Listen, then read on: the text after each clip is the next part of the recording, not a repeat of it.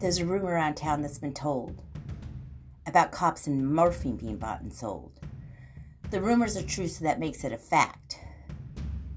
The Klinga, California PD is rolling twacked. Anti-narcotic enforcers for the war on drugs. It's just a guise for Hippocratic badge-wearing thugs. So every time you accost a user and driving in a nail, it's a self-crucifixion for Dick Pimentel. He ain't alone when it comes to power tripping. You can catch the rest of them punk pigs slipping.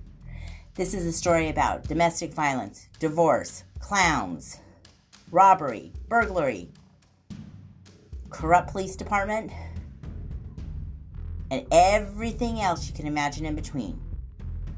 Get ready for the ride. Here we go.